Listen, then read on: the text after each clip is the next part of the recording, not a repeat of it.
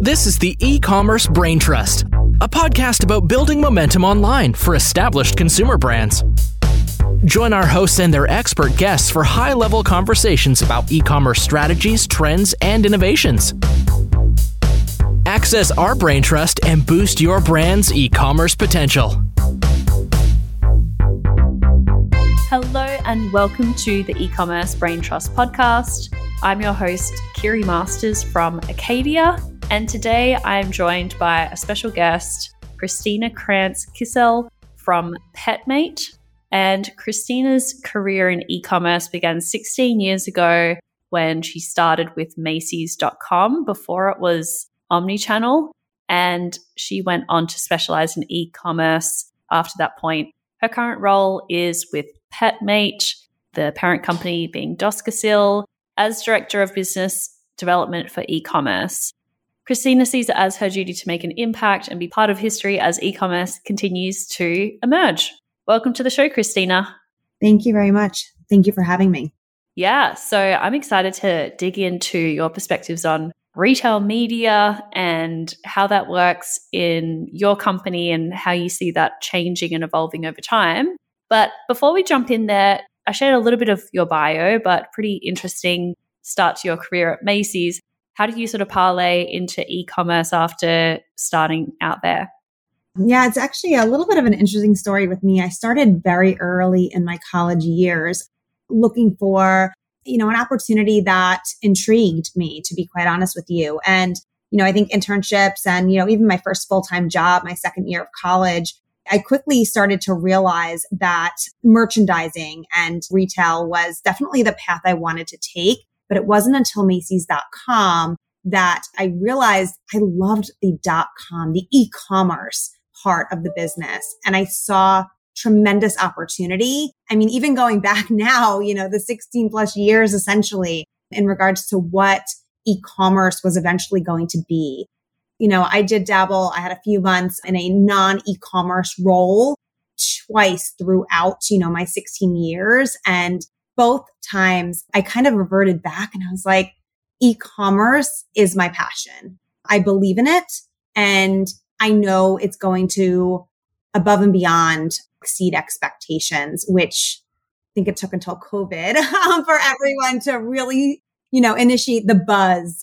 But yeah, no, Macy's.com started me off and I continued on to be a 40th employee hired at Gilt Group.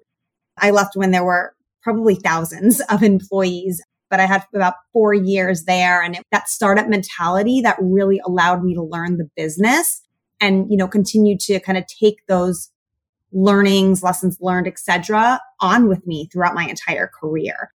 And I see no other path than e-commerce for me. I love it. So explain a little bit about your current role at Doscossil and what your team looks like and what you oversee. So my current role is very different than my role even a few months back. I wear many hats. And so I sit on the e-commerce team and I really analyze sales and then manage operational aspects. Anything from ensuring forecasts are accurate, especially knowing what we went through during COVID with out of stocks. And now what we're going through with over inventoried levels. Forecasting is important, but ensuring we have inventory in the right warehouses, the right inventory in production. Those are all essential to managing the business. And then also managing, where are we not fully optimized? What else do we need to do to make sure we are optimizing sales, especially where we have actually made tremendous impact in ensuring we have the right inventory available to our customers. And so I work with countless cross-functional teams. I think my goal is just to ensure the optimization of the e-commerce business. Great. And that includes retail media, which we're going to jump into. And I'm curious to hear what you think Petmate does particularly well with retail media right now. Well, right now, I think we test and learn a lot. And I think we've seen great results when we have the ability to test and learn, and really hone into a specific category, in some instances, a SKU on an e-commerce platform, and gain an understanding. What return are we seeing? And understanding why. Is it good? Is it bad? And really dissecting any campaign that we run. I think we do a great job at that. That's how you build. That's how you grow. You could run something and you can take the results and kind of continue doing what you did previously, or you can kind of create a new pathway and take all of those lessons learned from the 1 or 100 plus campaigns that you are running and utilize, all the information that you received from, whether it's a test and learn or it's just a second run of a campaign. And so I think that's just something that the company does really well because they've acknowledged the opportunity and they're facing it head on. That's great. What's an example of test and learn that you've done recently? Have you tried out Amazon live streaming, for example? We have not yet. That's on our radar. Okay. I think we've tried different techniques within Amazon and other omni retailers. We're also testing, other omni retailers like Petco, and eventually it will be Target here. Again, we're kind of open to learning more about what each platform could deliver. Can you give me any sense of some companies have, for example, a 10% of their BAU budget is allocated to test and learn, or they're going to test X new initiatives per year. How do you kind of ring fence test and learn initiatives that get out of control from a cost standpoint or an energy and attention standpoint? How do you choose how many or what kind of budget to allocate to those test and learn activities? It's a great question. I think because a lot of the campaigns that we are running, the way we're running them, a lot of what we do is test and learn initially. I'd say, if we even look a few months back, a good portion of our budget, much more than 5 to 10% of our allocated marketing budget was probably in test and learn. I think a good threshold is probably around that 10% mark, just in case it's not profitable. I'd say our budget is more than 10% right now, but I think it's something that in the future we would probably target closer to that 10% to primarily be test and learn. And do you have any advice for people listening to this who don't do as much testing and learning as you do about how to shut down a test or say this did not work and sort of own that and move on? Because I think that is something that in some organizations, it could be a cultural thing or it could be something that you're just not used to doing so much, is saying that didn't work, but taking something from that and moving forward.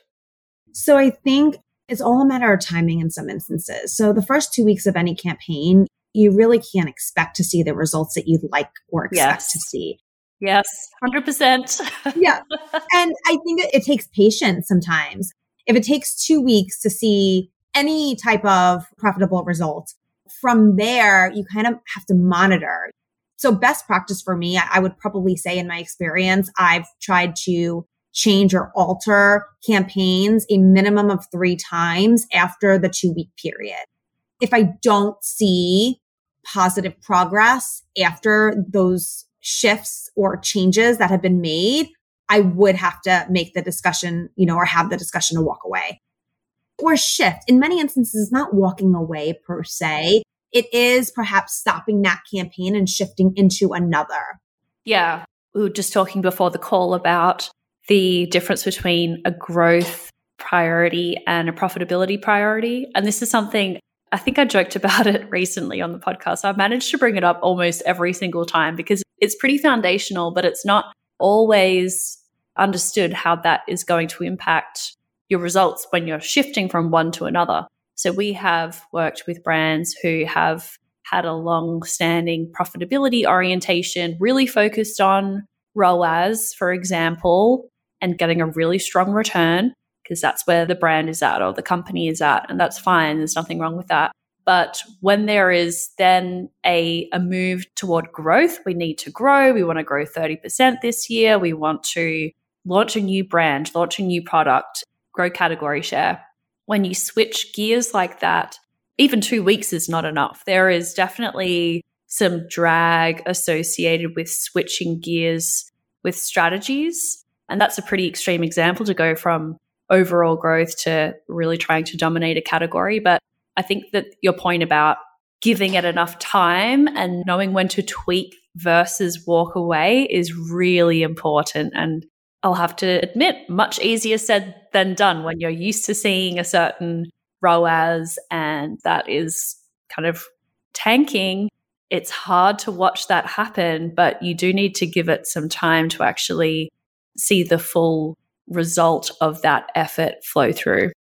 Yes, absolutely. And, I think a really important part of any campaign is also understanding, what are those benchmarks in place? And you may be hitting some more than others. And so what does that mean for your campaign?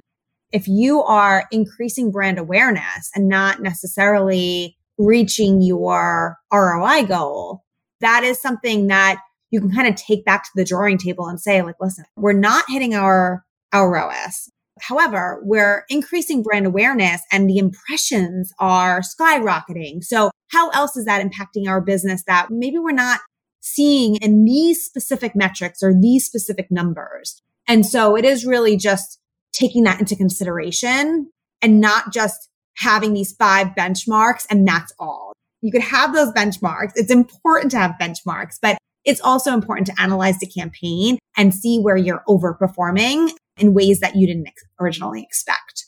That's a really great point, just to underscore that. Like, you might be looking to achieve something specific in a test, but it ends up boosting something else, then it's technically a failure for what you were trying to accomplish, but it is a good lesson to bookmark for later when you're actually trying to grow impressions, for example.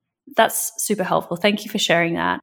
What's one thing that you believe about retail media that others maybe don't? I don't know if it's something I believe that others don't, but it's kind of like the saying, dance when no one's watching, like spend when no one's spending. So, I love it. We're going into who knows what, to be quite honest with you.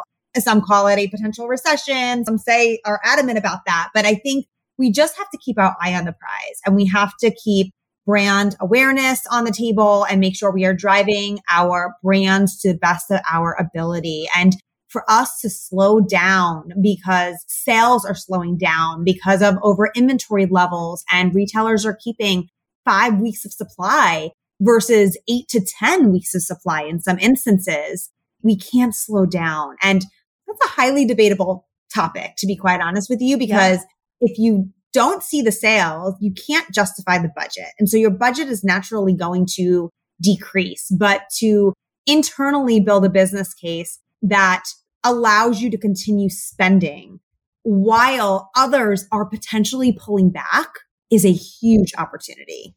Yes.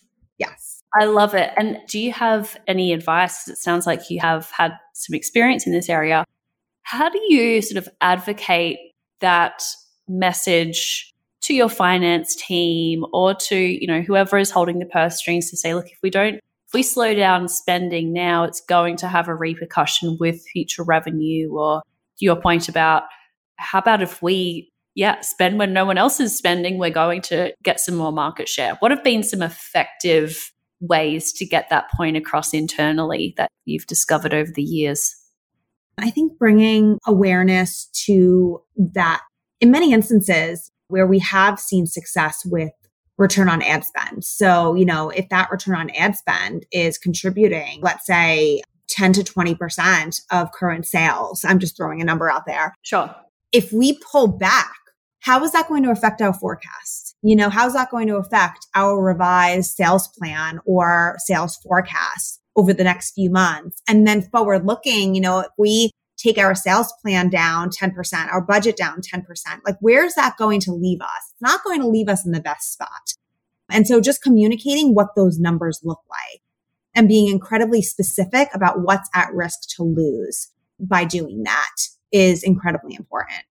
I love that. And one other point to make there is just to plug some recent research that we did with Analytic Index around the effect of sponsorship or advertising on organic visibility on Amazon in particular, and has been sort of a long hypothesized phenomenon to see that when you advertise on Amazon, your overall sales increases and that there's this sort of Amazon tax, if you will. It's pay to play. So we actually did do some quantitative research on that and found there is a very strong correlation between sponsorship activity and organic visibility. And it does depend on the category. You're in the pet category. I think that is, from memory, reasonably highly correlated.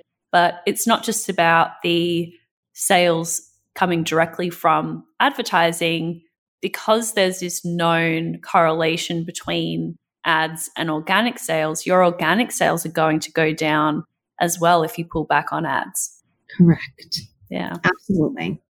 So how do you, among all the companies that you've worked with, you have seen a number of different sort of structures around how different brands sort of resource retail media and also share budgets. What do you think some best practices are there? What have you seen work particularly well? So it's a cross-functional effort, to say the least. So it's not one team that's making the call. It's multiple teams. You have the team that's most closely correlated with the retailer in many instances. So it's customer facing and is communicating, what our budgets are and what we plan to spend with them, and then it's also the e-commerce team in many instances, regardless if it's an omni-channel retailer or a pure play retailer, because the e-commerce team usually has the best knowledge about what types of campaigns they should be running, and what are those benchmarks? How would a sales forecast shift, when you are executing XX campaign? And so I think cross-functional teamwork and communication is just the most important portion of that structure. You know what I mean? Like, you kind of need multiple hands in the pot. There's not just one team that's kind of dictating, okay, this is what we have to spend and this is how we're going to do it. I do think it is a multiple team conversation in many instances, just to kind of fully understand what's going to be most efficient for them. That makes a lot of sense. Some of the challenges that I've seen play out when it's the sales team is setting the budget, for example, is there can be less of a focus on branding and top of funnel and awareness building, because that doesn't have an immediate payoff. How do you get around that in that kind of structure? So it goes back to communication. In many instances, everyone, as we've kind of discussed, everyone attributes the success of a campaign to ROI. And what sales benefit are they reaping from participation or execution of any campaign? Just communicating what brand awareness and impressions, how they add value, because ultimately, the goal is to raise brand awareness. And the more we raise brand awareness, the more our customers are going to seek our products. They're going to be more familiar, more comfortable to purchase. And even if they're not looking for our products or searching and Googling for them, when they do see those ads eventually pop up, there will be a higher comfort to purchase because it's a relative name. It's a name they've heard. It's a name they've seen. And so I think brand awareness and impressions is almost just as valuable as ROAS in many instances. And that's something that not all teams always see eye to eye on, because at the end of day, we need to see sales. And so it's just the communication and how you're monitoring and viewing a campaign. Got it. Is there anything that you've changed your mind about with retail media? So when I first got very heavily involved in retail media campaigns a few years back now, and it was during COVID, that was really when I had the most exposure to a campaign. And I think my goal was always to compete. It was always to target another brand.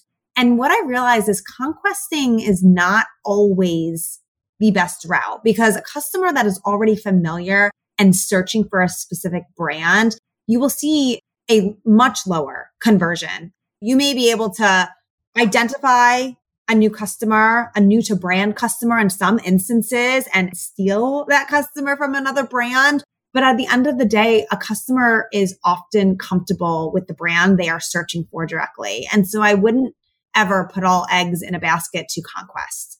And that's something that I learned. That was a lesson learned for me, because I think going into my role, my prior role, to be quite honest with you, and understanding what those metrics and benchmarks should be, I always thought conquesting and driving, keywords and conquesting specific aspects of a campaign were going to be much more important than I think they are today, personally. Yeah, that's a good takeaway. And do you have any predictions for retail media going forward?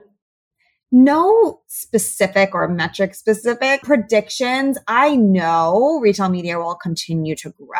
I think that the way we've seen retail media evolve in the last even 2 years, to be quite honest with you, one thing everyone tends to, not everyone, but a lot of people who are in e-commerce call themselves this e-commerce specialist. And I do it myself sometimes because I've been in e-commerce for so long.